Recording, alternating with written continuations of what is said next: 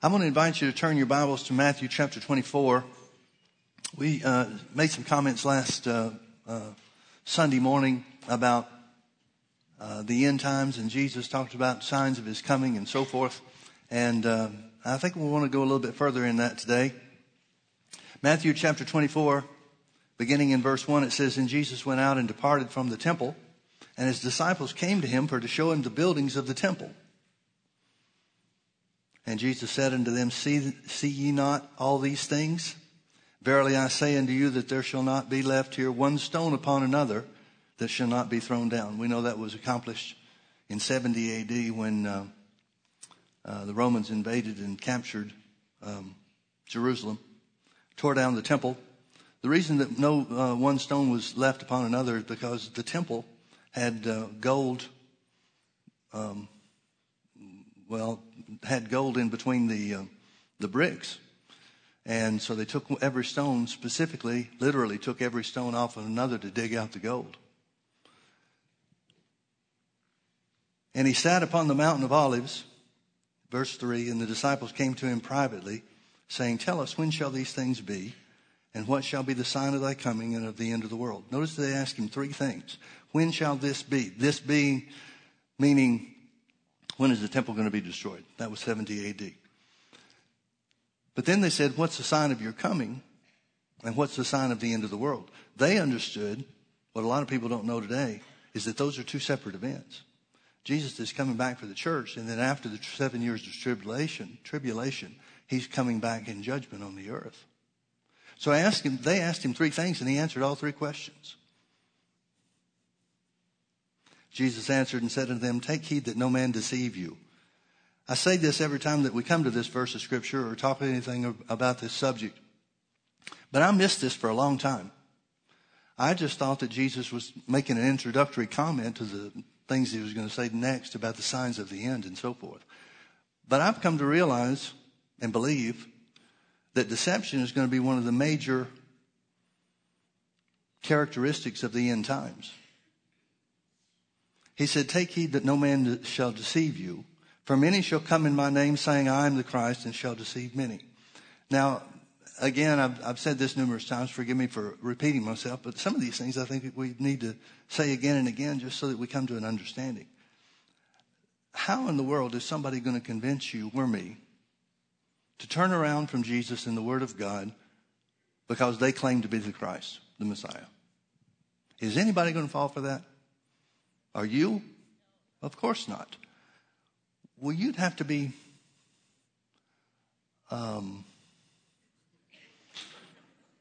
what word do I use here? You know what I'm trying to say. You'd have to be pretty Looney Tune to go in that direction. So it's got to mean more. There has to be a deeper meaning than just what's on the surface.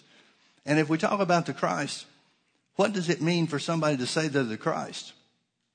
Well, that's the same thing, or the equivalence of saying I'm the way to God, because that's what the Christ did. The Christ, the Messiah, made a way for us to God. Now, there's a lot of religions that are followed and adhered to by a lot of people in this world that are following false doctrines and false individuals, historical or otherwise, because they think they're the way to God.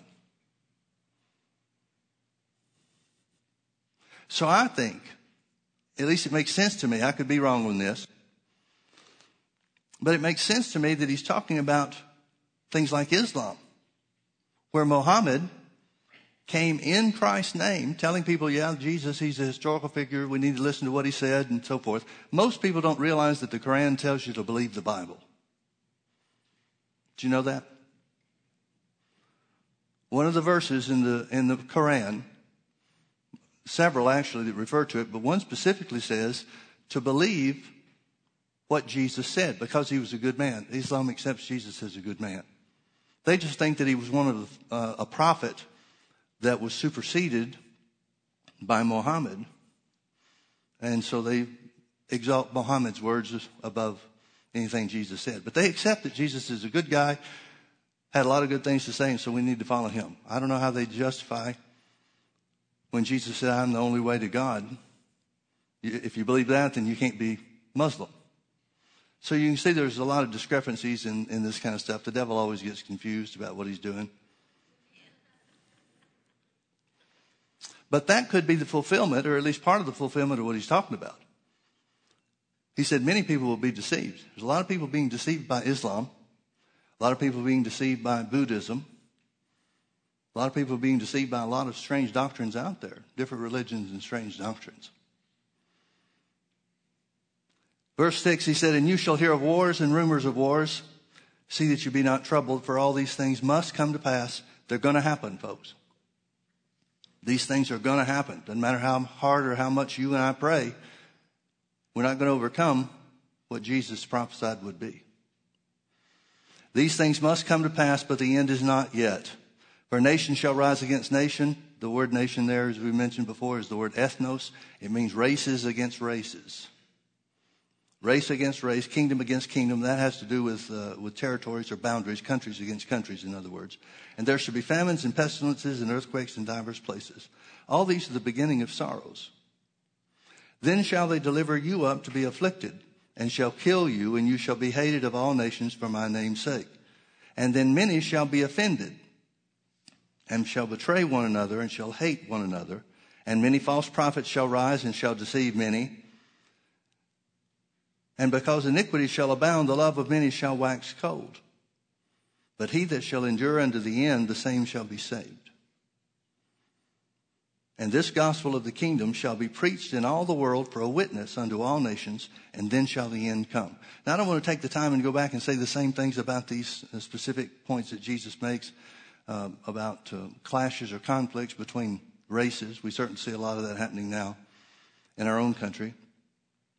But that's nothing new. It's happened all around the world, and it's just something that we don't hear about and it's not reported on. But it's nothing new. It's been going on for a long time.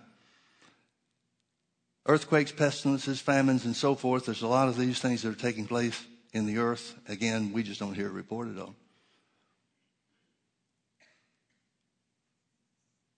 But one thing that he mentions specifically is persecution against the church.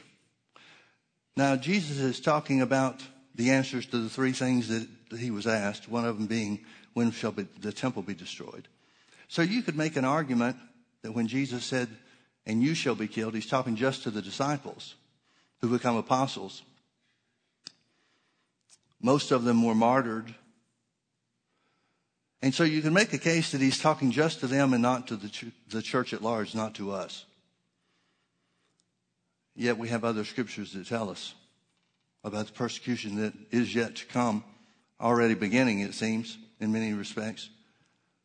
But notice he concludes this part of the saying, his answer to them, about the gospel of the kingdom of God. He said, and this gospel of the kingdom shall be preached in all the world for a witness. That means with signs and wonders. That means with outward open show. For a witness unto all nations, and then shall the end come. Let me ask you a question. Jesus specifically talks about individual things. He's very specific about some of the things that he says. How did he know? Easy answer is, well, he was the Son of God. Yeah, he was. A lot of times people seem to think that phrase just means that Jesus knew everything, he saw everything, he understood everything. But the Bible says Jesus laid aside his heavenly power and glory and came to the earth as a man. That means he had to be operating here on the earth like you and me, or he wasn't meeting the qualifications for a man born of a woman. Do you have any memories of heaven before you got here? You remember anything about the world or eternity or anything like that before you were born? Well, no, that would be reincarnation. The Bible says that's not how it works. Then how could Jesus? How could Jesus hear and know and remember things that happened that he was a part of before he came to the earth to be born and made a sacrifice for you and me? How did he know? He couldn't have had any of those memories. He couldn't have had any memories of his past time with the Father or from eternity, the beginning of eternity, which I guess is kind of a foolish way to say it. There is no beginning to eternity. But he didn't have any of this information as far as memory is concerned. So how did he know? He doesn't say, my Father has shown me that this is what it's going to be. Now, don't get me wrong. I'm not questioning the truth of what he said. But how did he know? With the specifics that he gives as part of his answer, he had to have seen or known something. Something had to have been given to him of God. Because again, if Jesus is operating as a man, unless God revealed it to him, he wouldn't know the future any more than you or me. But how did he know? He continues on in this chapter giving some further information about what was going on.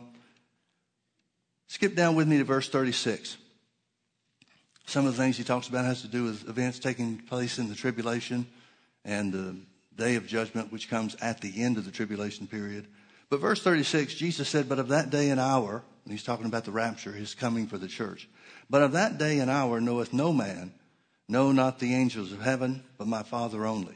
That means Jesus didn't know either.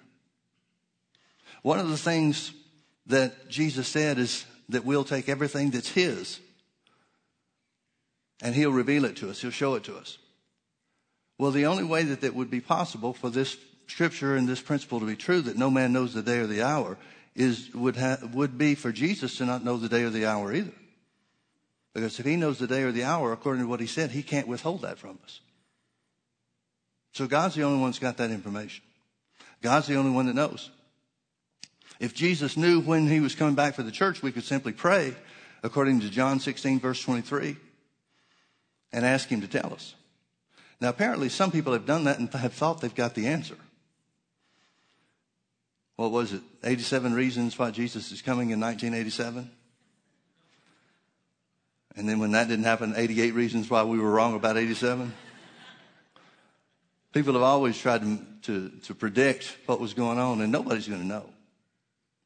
But Jesus said, but of that day and hour knoweth no man, no, not the angels of heaven, but my Father only. But as the days of Noah were, so also shall the coming of the Son of Man be. For as in the days that were before the flood, they were eating and drinking and marrying and giving in marriage until the day that Noah entered into the ark.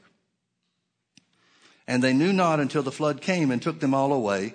So shall also the coming of the Son of Man be. And he talks about two people in the field, one left and one taken and so forth. So he's got to be talking about the rapture of the church, catching away of the church. But notice that he uses Noah as an example. And he specifies certain things, identifies certain things about Noah's day when he could have very easily said it'll be just like Noah's day. The same things people did then, they'll do now. But he mentions certain things specifically. Well, that would have to mean that these are signs of the end for us to recognize. That was the answer to their question. What about the signs of your coming and the end of the world and so forth? So notice what he says. As the days of Noah were, so shall the rapture be. For until the flood, as in the days that were before the flood, verse 38, they were eating and drinking, marrying and giving in marriage until the day that Noah entered into the ark. That sounds like business as usual.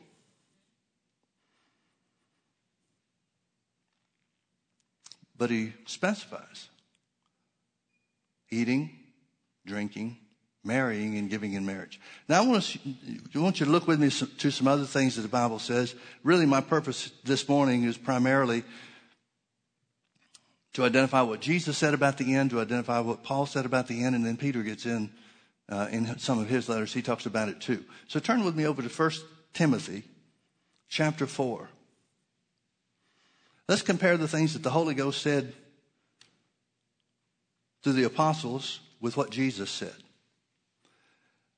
1 Timothy chapter 4, verse 1, he said, Now the Spirit speaketh expressly that in the latter times some shall depart from the faith, giving heed to seducing spirits and doctrines of devils. Notice first that he says the Spirit of God specifically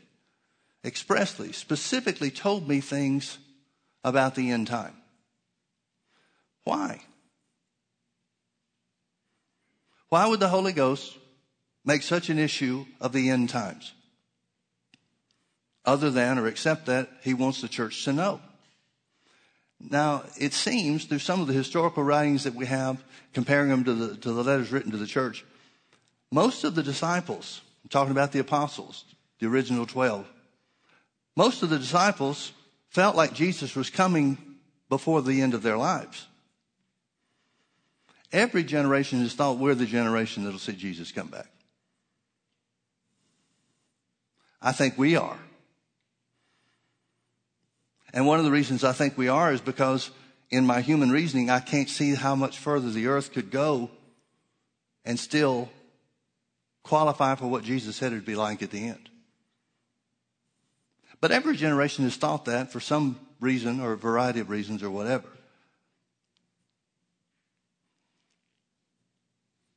So the Holy Ghost specifically told Paul some things about the end. He has to want us to know. He has to want us to know. And notice what he told Paul. Now the Spirit speaketh expressly or specifically that in the latter times some shall depart from the faith. There's the deception again. Giving heed to seducing spirits and doctrines of devils. Speaking lies and hypocrisy and having their conscience seared with a hot iron. Forbidding to marry and commanding to abstain from meats which God has created to be received with thanksgiving of them which believe and know the truth. For every creature of God is good, and nothing is to be refused if it be received with thanksgiving, for it is sanctified by the word of God and prayer. So notice certain things that he says. He says this, the Holy Ghost specifically told him, revealed to him, the deception that would take place in the church. Giving heed to seducing spirits and doctrines of devils. There's two ways you can look at that phrase, doctrines of devils. One is it's teaching of the devil. The other is it's teaching about the devil.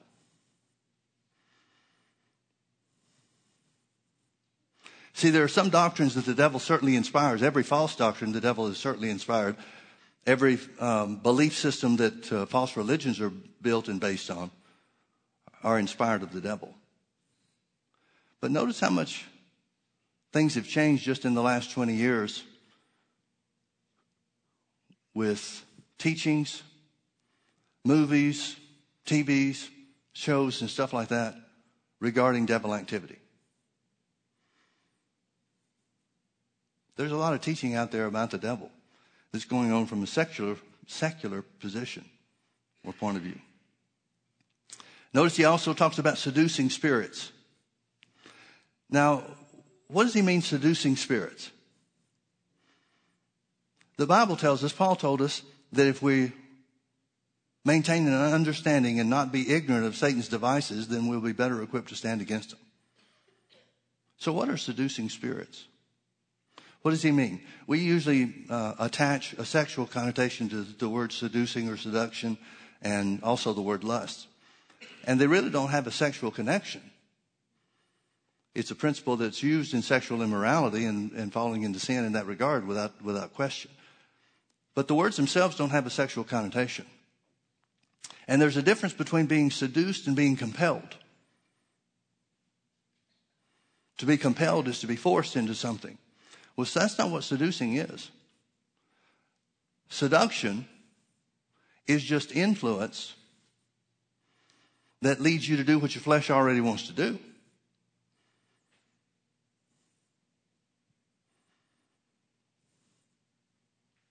So it speaks, in my thinking, it speaks more to this condition of the church and its unwillingness to stand up for what's right and wrong and do right and reject wrong. But he talks about they'll be led away by seducing spirits and doctrines of devils, speaking lies and hypocrisy, having their conscience seared with a hot iron. Notice the next thing he says, forbidding to marry. Jesus said something about marrying too, didn't he? That we just read about the days of Noah. Now, Jesus said in Noah's day they were eating and drinking, marrying and giving in marriage. Here, Paul seems to indicate that marriage will be opposed for the purpose of stopping it. Well, both of those things can't be right. There's got to be a way to reconcile what Paul said with what Jesus said. Now, the word forbidding means to prevent or to stop. the word marry just simply means to wed. Let me give you a possible interpretation of this scripture in my own words. Refusing to accept the understood meaning or definition of marriage and commanding to abstain from meats, which would be like a vegan lifestyle. See, the word forbidding to marry can mean, doesn't have to, but can mean that one of the issues of the last day is where people will object to the true meaning of marriage as between a man and a woman. Now, if we accept that as a possibility, then where it talks about speaking lies and hypocrisy and having their conscience seared with a hot iron, it's talking about Christians. It's not talking about people in the world, the unsaved. It's talking about Christians who will be seduced, because their flesh wanted to go that way anyhow, into rejecting the understood definition of marriage, the universal definition of marriage, which brings us into the present day situation with the LGBT, QRST, whatever.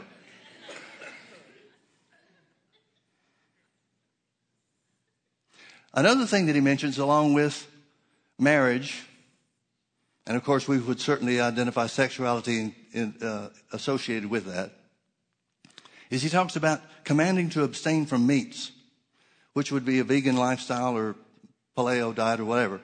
But notice he talks about the importance of the controversy about diet. Now, folks, you don't have to look very far to realize that the world has never been as focused on diet as we are right now. And it says that a part of the work in the last days in the church will be commanding to abstain from meats. But he says God created all the meat, and it's good, and it's sanctified by the word of God in prayer. You know what that means, don't you? Bacon is of God.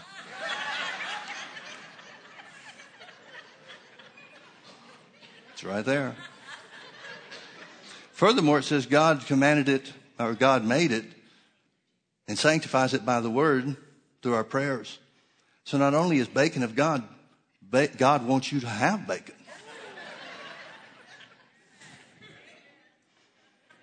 Be doers of the word, folks.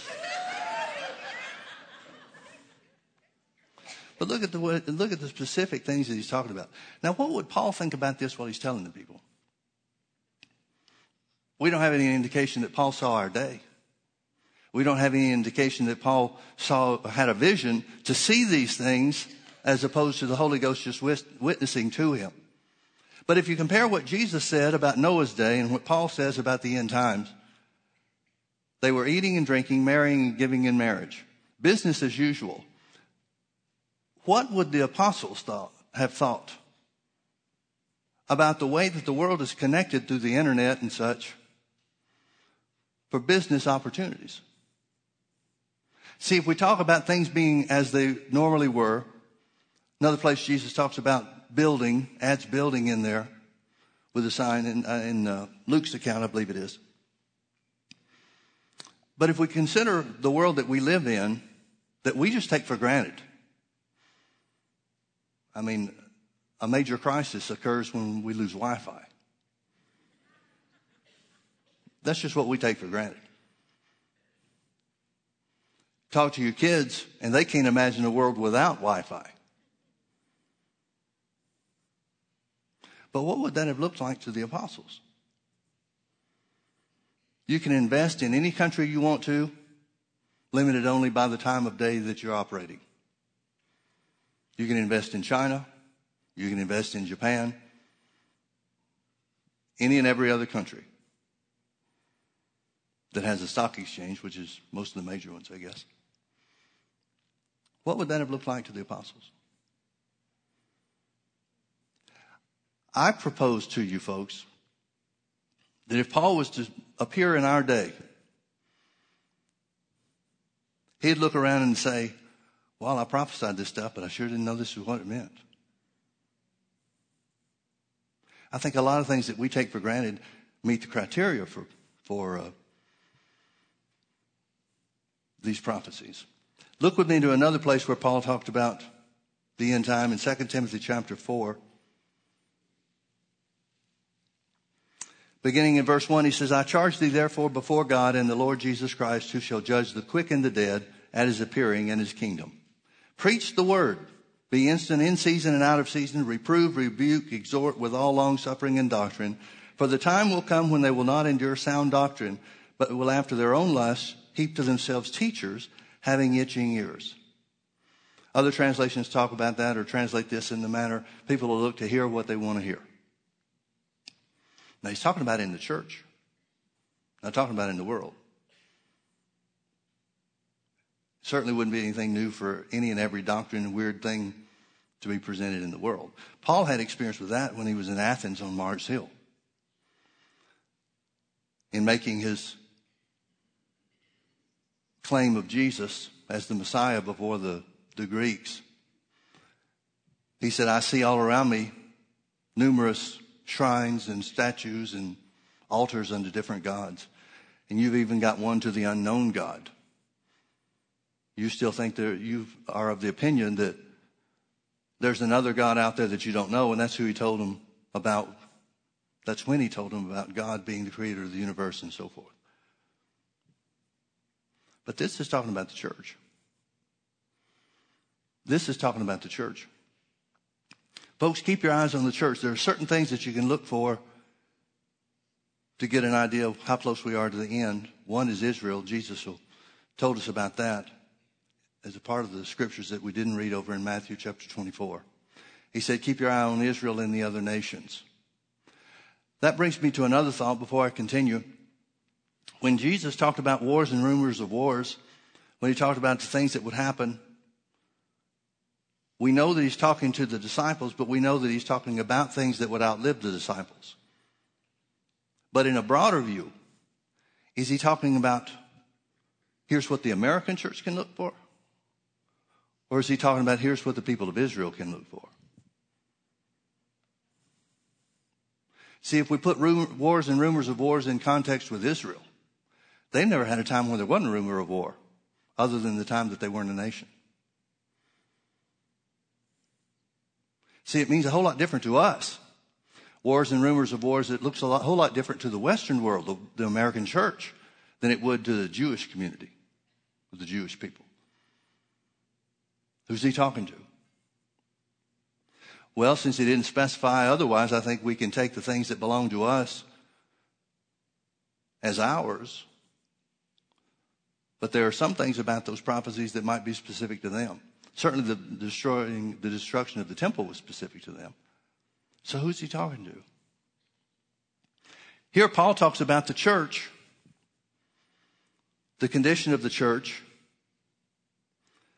Let me start again in verse 3. He says, for the time will come when they will not endure sound doctrine. I would submit to you folks that was taking place a lot in the church in Paul's day, the day that he wrote these letters. We know that there were things that he wrote to combat Gnosticism. We know there are things that he wrote to combat the work of the Jews, trying to tear up the churches and so forth. What he says to the Galatians, what he writes to the Galatians about, what are you being so stupid for? Why are you going back to the keeping of the law? It wasn't the keeping of the law that got you saved. It was believing in Jesus. Well, they weren't adhering to sound doctrine. So there was a lot of things that were going on there that would fit this same criteria. But Paul seems to have the idea, seems to have the understanding. It's not just an idea, but he understood by the Holy Ghost that this thing was going to go longer than he expected it would. And so here are some of the signs. For the time will come when they will not endure sound doctrine, but after their own lust shall heap to themselves teachers, having itching ears. And they shall turn away, notice verse 4, and they shall turn away their ears from the truth, and shall be turned into fables, or turned unto fables.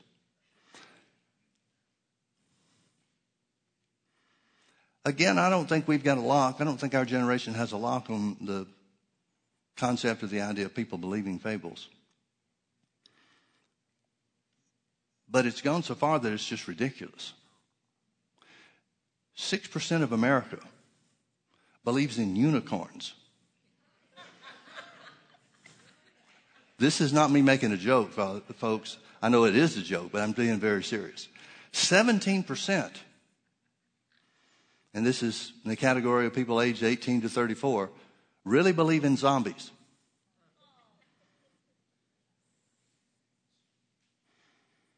Now, I'm not sure if that's what Paul meant when he talked about fables.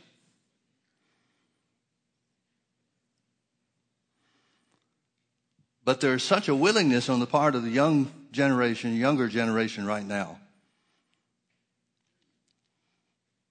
to accept anything and everything. Anything and everything. Churches are being selected by multitudes of people on things like, what's your position on homosexual marriage? I was reading just a couple of days ago an article that another minister friend of mine sent about a mega church in a certain major city in America that has come out and taken their position as inclusive.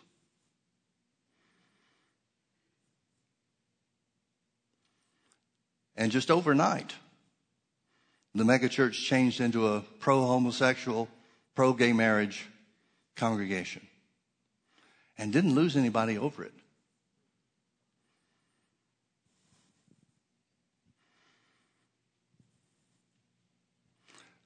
I wonder if that will qualify.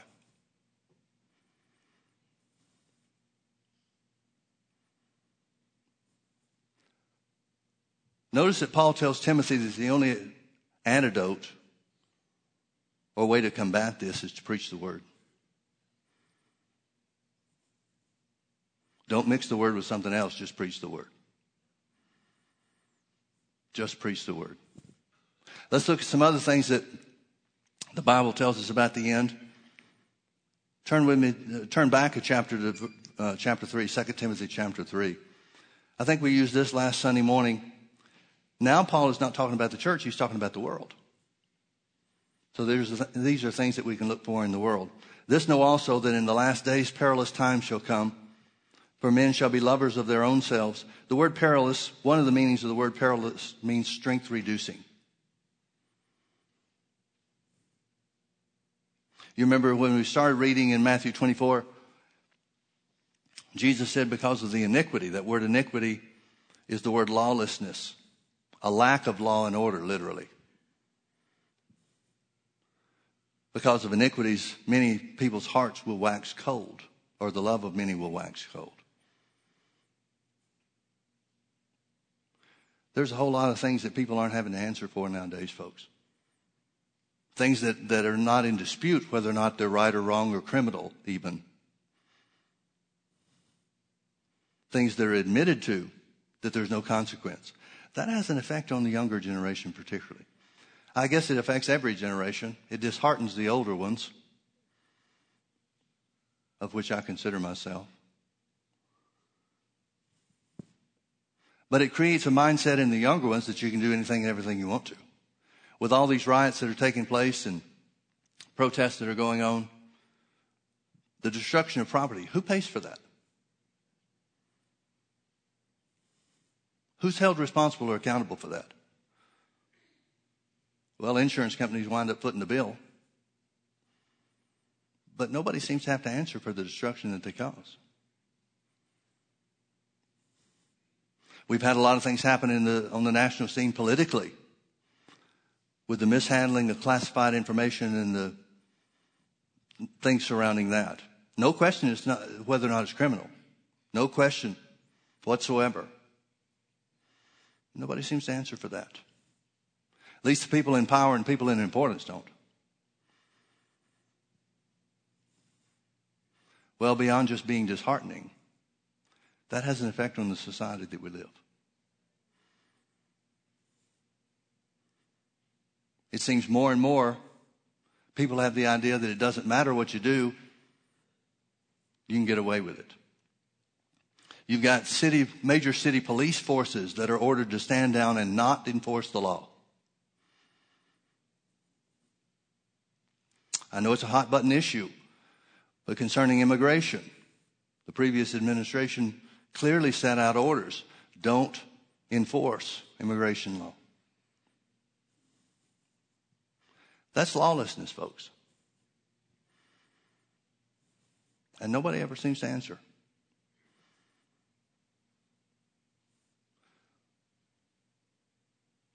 Well, how's that going to turn out? Is that going to get better? Well, we hope so. But can anybody say with confidence that they're sure that it will? I can't. This know also that in the last days perilous times shall come. For men shall be lovers of their own selves, covetous, boasters, proud, blasphemers, disobedient to parents, unthankful, unholy, without natural affection, truce breakers. Natural affection is commonly identified as homosexual activity, but that's not what it really means. It means no love for your kin. In other words, it's talking about the breakdown of the family. Without natural affection, truce breakers, false accusers, incontinent, fierce, despisers of those that are good. False accusers is one that we see a lot because when one group doesn't like how somebody else or the position somebody else takes, they just call them racists. I voted for Trump, and who knew that I was a racist? Who knew that was what caused me to vote for Trump? It's just ridiculous.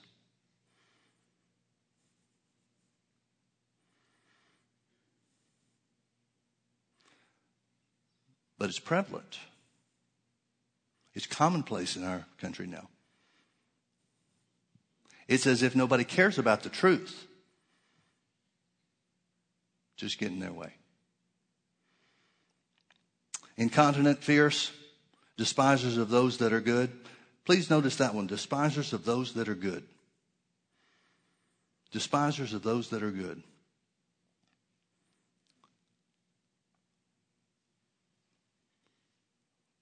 The application of tolerance in our society right now has no basis in truth in any way whatsoever. We're supposed to ignore the radical Islamic ties to terrorist actions when they're screaming Allahu Akbar when they do the things that they do. But we got to watch out for those Christians. Those Christians are far right people. And many people literally believe that many of the terrorist attacks and the attacks of violence are because that's who we are. It's just nuts. We live in an insane world. Despisers of those that are good. Traitors. See a lot of that in the classified information leak stuff. Traitors, heady, high-minded, lovers of pleasure more than lovers of God, having a form of godliness. Having a form of godliness. I wish I could say I'm amused, but I'm not amused. I'm frustrated. Tremendously frustrated. Anytime somebody's trying to make a political point or win a political race or something like that, they're so quick to attach their position to Jesus when it serves their purpose.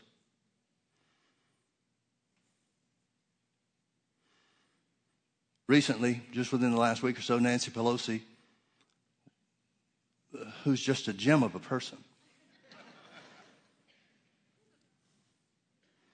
said that Jesus would be opposed to the wall on the border.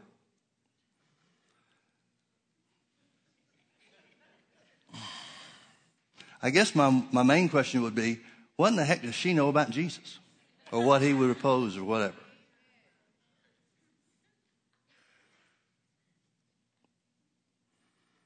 We live in a crazy world, folks. Traitors, heady, high-minded, lovers of pleasure more than lovers of God, having a form of godliness. Every political election, you'll see somebody trot out their attendance to church. Maybe the second time they've been there, other than the other political campaigns they've run. Having a form of godliness, but denying the power thereof, from such turn away. For of this sort are they which creep into houses, and lead captive silly women laden with sins, led away with divers lusts. Notice this next phrase, ever learning. Ever learning, and never able to come to the knowledge of the truth. One of the things about the last days, the operation in the world, is how people will claim more and more how that they're just operating from science. They present global warming or climate change as a scientific fact. It's not even close. And if it is a scientific fact, why does the North American organization that puts out all this climate change data, the NOAA, why do they have to fabricate the information? If it's a fact, shouldn't it show?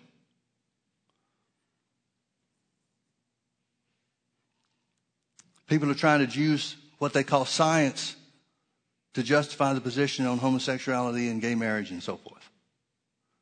There is no science for it.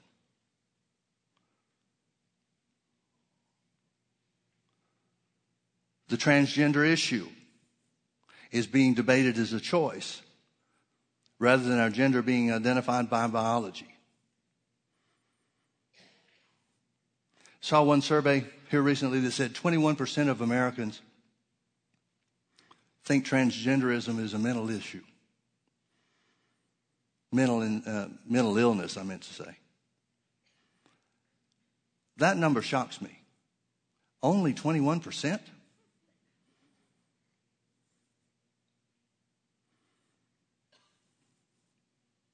This is the world we live in. Ever learning and never able to come to the knowledge of the truth. Let me turn to another scripture, 2 Peter chapter 3. Peter didn't say much, but he said something that I think is very significant. Beginning in verse 1, 2 Peter 3:1, this second epistle, beloved, I now write unto you, in both which I stir up your pure minds by way of remembrance. In other words, he's not telling them anything new. He's just reminding them of something he's told them before. That you may be mindful of the words which were spoken before by the holy prophets and of the commandment of us, the apostles of the Lord and Savior. Verse 3, knowing this first, that there shall come in the last days scoffers, walking after their own lusts, and saying, where is the promise of his coming? For since the fathers fell asleep, all things continue as they were from the beginning of the creation. For this they willingly are ignorant of. They take this position on purpose. For this they willingly are ignorant of, that by the word of God the heavens were of old, and the earth standing out of the water and in the water, whereby the world that then was, being overflowed with water, perished. But the heavens and the earth, which are now, by the same word, are kept in store, reserved unto fire against the day of judgment and the perdition of ungodly men.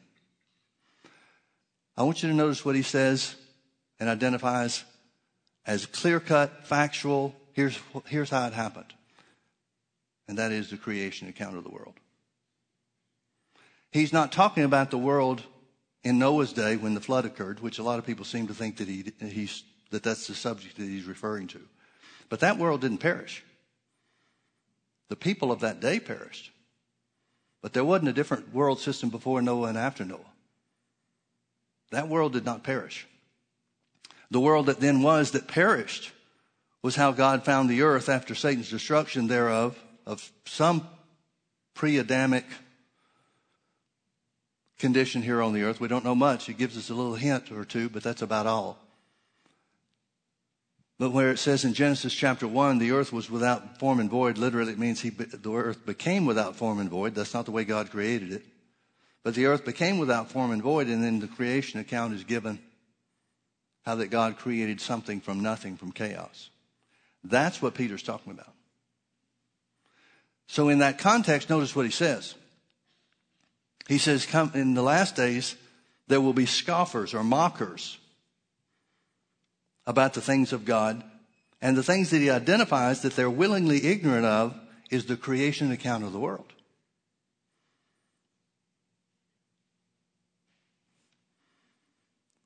% of Americans believe in the creation account of the world.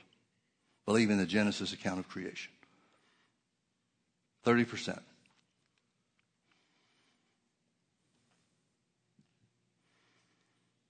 You can see the inroads that the teaching on evolution has had quite an impact on our country. So Jesus told us about wars and rumors of wars. He told us about deception being prevalent. He told us about race riots and countries warring with each other. He told us about earthquakes and pestilences and famines, which are all more prevalent on the earth today than it ever has been in the history of the world. Recorded history of the world, anyway. Jesus told us that it would be like in Noah's day. The coming for the church would be like in Noah's day, where people are eating and drinking, buying and selling, Luke's account adds, buying and selling, giving in marriage, and so forth. Paul then tells us that the position taken against the true meaning of marriage will be one of the end time signs, along with diet. And the resistance of many to accept God, the things God made as the way he made them. Now Peter tells us that a rejection of the creation account, or Genesis account of creation, I should say, is a sign of the end too. What are we going to do with all this stuff?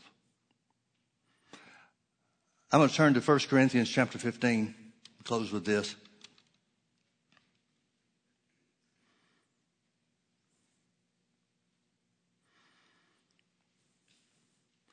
I'm going to begin in verse 50. Paul says, "Now this I say, brethren, that flesh and blood cannot inherit the kingdom of God, neither does corruption inherit incorruption. Behold, I show you a mystery. We shall not all sleep." He's talking about physical death. "But we shall all be changed. In a moment, in the twinkling of an eye, at the last trump. For the trumpet shall sound, and the dead shall be raised incorruptible, and we shall be changed." He's talking about receiving our glorified bodies at the resurrection, or at the return of Jesus.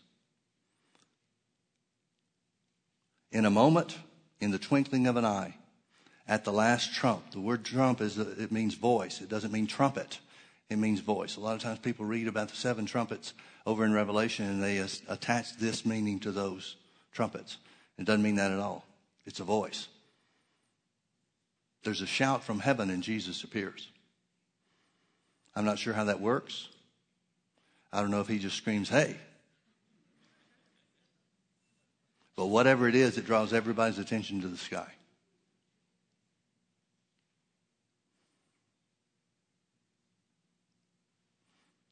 That means people on the other side of the world at the same instant will see Jesus when we do here. Got to be some physical laws that are overcome for that to happen. But that's the way it happens. In a moment, in the twinkling of an eye, at the last trump, for the trumpet shall sound, and the dead shall be raised incorruptible, and we shall be changed. For this corruptible must put on incorruption. Talking about your glorified body. Your flesh and bone body has to give way to your glorified body so that you can be in the presence of God. For this corruptible must put on incorruption, and this mortal must put on immortality. So when this corruptible, our bodies, human bodies, shall have put on incorruption, received our glorified bodies, and this mortal shall have put on immortality, then shall be brought to pass the saying that is written, "Death is swallowed up in victory." O death, where is your sting? O grave, where is your victory? The sting of death is sin, and the strength of sin is the law. But thanks be to God, which giveth us the victory through our Lord Jesus Christ. Therefore, my beloved brethren, he wants us to do something with this information. Therefore, my beloved brethren, be ye steadfast, unmovable. Remember, Jesus said, "He that holds out to the end shall be saved." Here's what Paul's talking about too. Therefore, my beloved brethren, be ye steadfast, unmovable, always abounding in the work of the Lord, for as much as you know that your labor is not in vain in the Lord. So what does Paul tell the Corinthians concerning the rapture? He says it could happen at any minute, any moment, any instant. We know from the things that have been written in Jesus' account, Paul's other accounts, and Peter's account, that there are certain signs that we can look to. But it could happen instantly.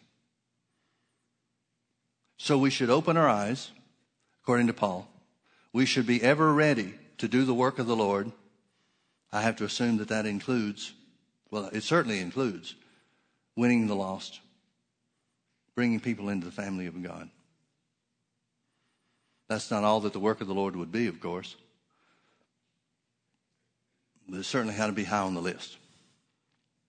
So he said we should work and labor to reach those that don't know.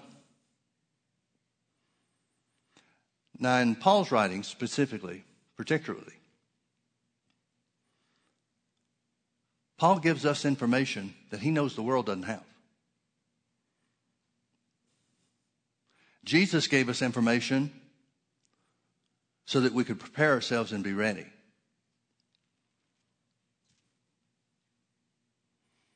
And the signs are clearly identified.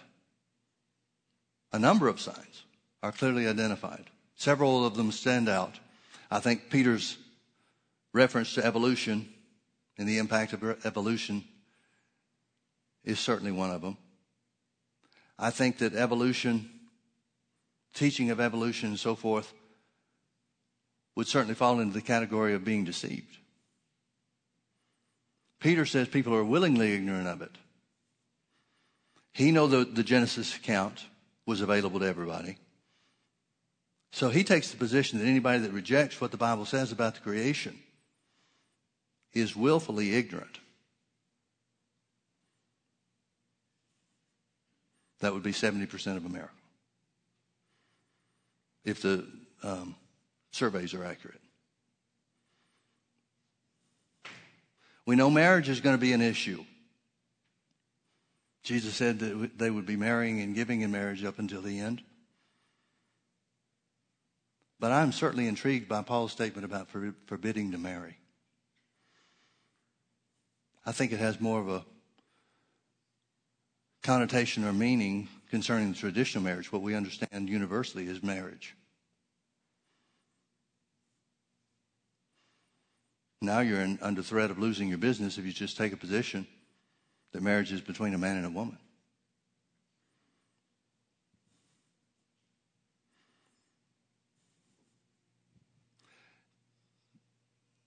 Just this last week, we've had a court decision that forbids high school coaches from kneeling down and praying before a football game.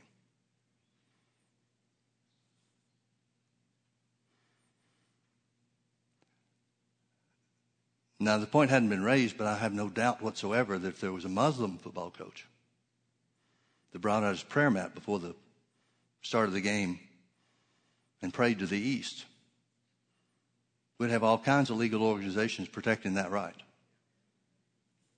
But you got to look out for those Christians. You can't ever tell what they're going to do, and you got to make sure that they are not able to exercise their rights, free rights toward religion. Where's this going, folks? I don't know. I can't see it getting better, though. Can you? These are things that were prophesied that Jesus said they must come to pass. I don't believe we've seen the end of them.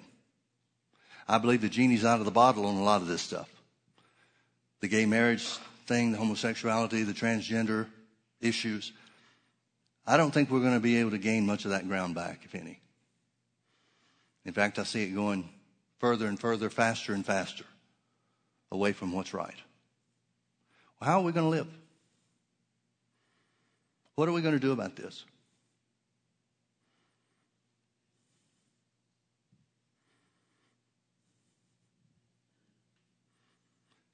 Is it possible that things come to the place where the church has to be silenced to the point where we go underground?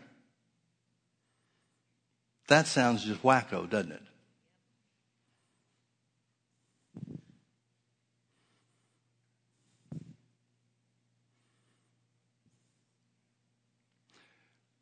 The last thing Jesus said about the signs of the end in Matthew 24, he said, "And this gospel shall be preached unto all nations for a witness," or with proof and evidence, "and then shall the end come." Two ways we can go on this, folks. We can either focus on and major on the signs and the bad stuff that's happening and increasing, or we can recognize that Jesus said that a sign of the end, an unmistakable sign of the end, was the gospel being preached with power.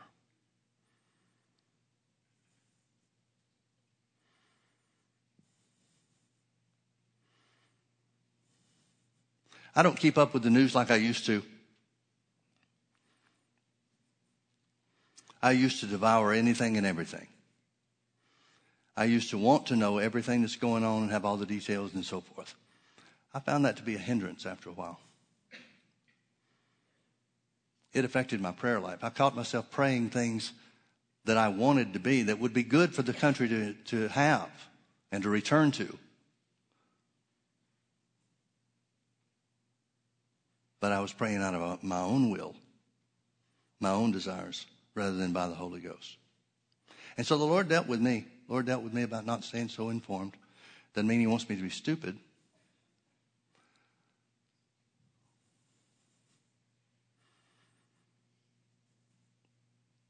But I get just enough information to know what's going on, or try to walk the line of having enough information to know what's going on, but to put my focus on God and the power that he's going to pour out upon his earth. God does not shy away from fights. He's not a fighter. Neither does he expect us to be fighters. But there are times where we have to stand up and fight. If and when that time comes for us, I want to be so equipped with the word that the power of God shows the power of the devil to be impotent, minimal.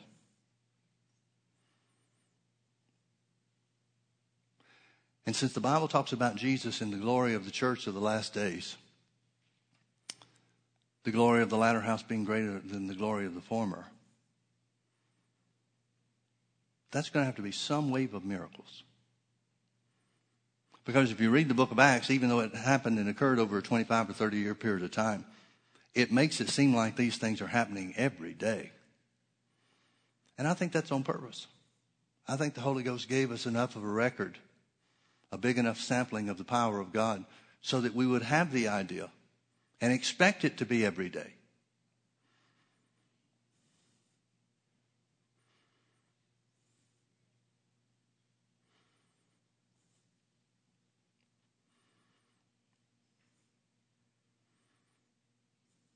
I can see a lot of the church being seduced by politics. I can see a lot of the church being seduced by media. I can see a lot of the church being seduced by social media, Facebook and all that kind of stuff. And I got a lot of complaints about Facebook. I don't care about Facebook, folks. If you're going to post things that are ungodly, just make sure you block me. That's all I ask. I've got enough to pray about.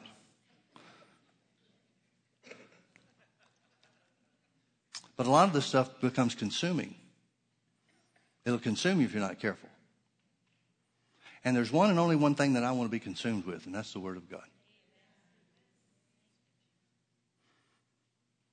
There's one and only one thing I want to be consumed with, and that is knowing that the will of God is for signs and wonders and miracles to be that which brings in the precious fruit of the earth, the end time harvest, the last day revival. That's what Jesus said. He said, this gospel of the kingdom shall be preached in all nations of the world for a witness. For a witness. Look it up. It means with signs and power accompanying. That's what he expects. That's what he's planned. And if all the other stuff must come to pass, that must too.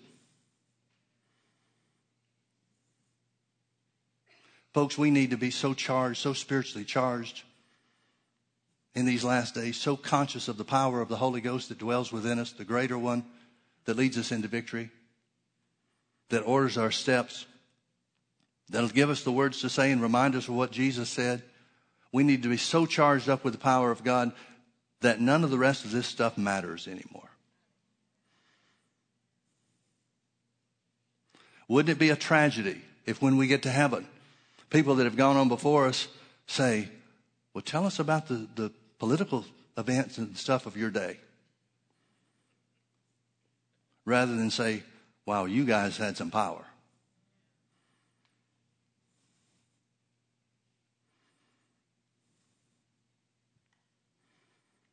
Jesus is coming again, folks.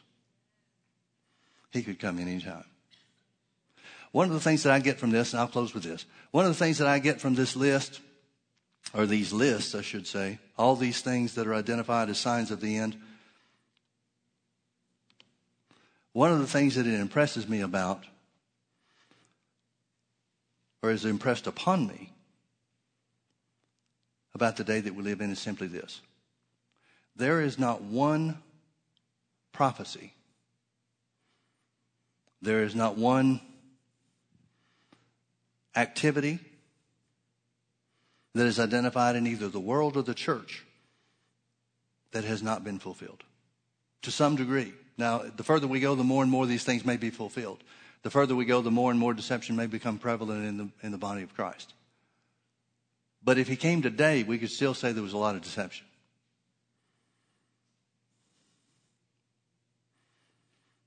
There is but one thing yet to happen before Jesus can come.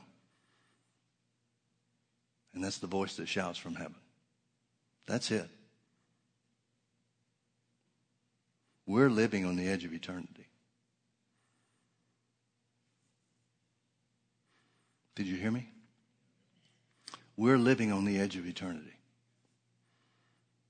We need to take as many people into it with us as we possibly can. Let's pray. Father, we love you and we thank you so much for your faithfulness to tell us what to look for, to know of your coming. We see the signs, Father. We may not understand the entirety of the meaning of all of them, but some of them are just too hard to miss. Even we can see them. And Father, as the world continues to go down, influenced, more greatly influenced by the power of the devil than ever before, we thank you that your people are influenced by the power of the Holy Ghost more than ever before. Father, we pray that you would work in us and through us and with us at your direction, at your will, in such a manner as it would be or as it was when Moses went before Pharaoh. He threw his staff down and it became a serpent.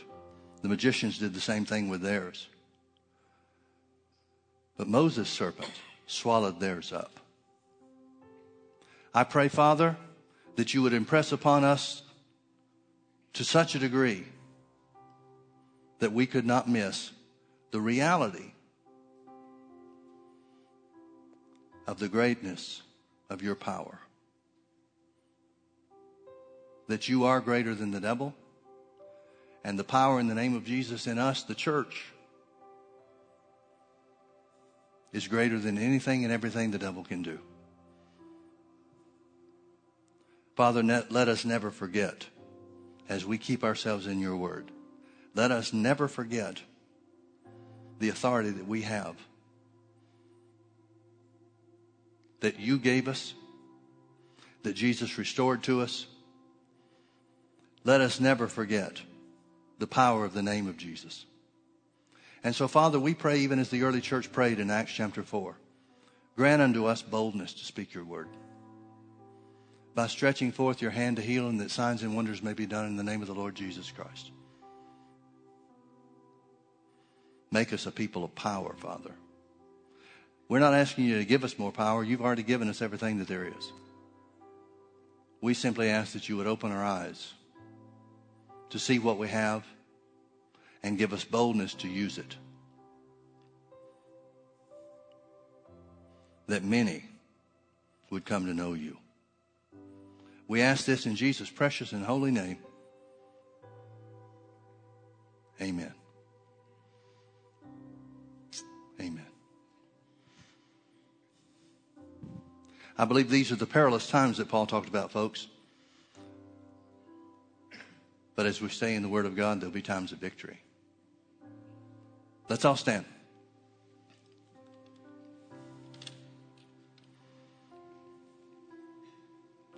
We thank you so much for being here. We thank you for your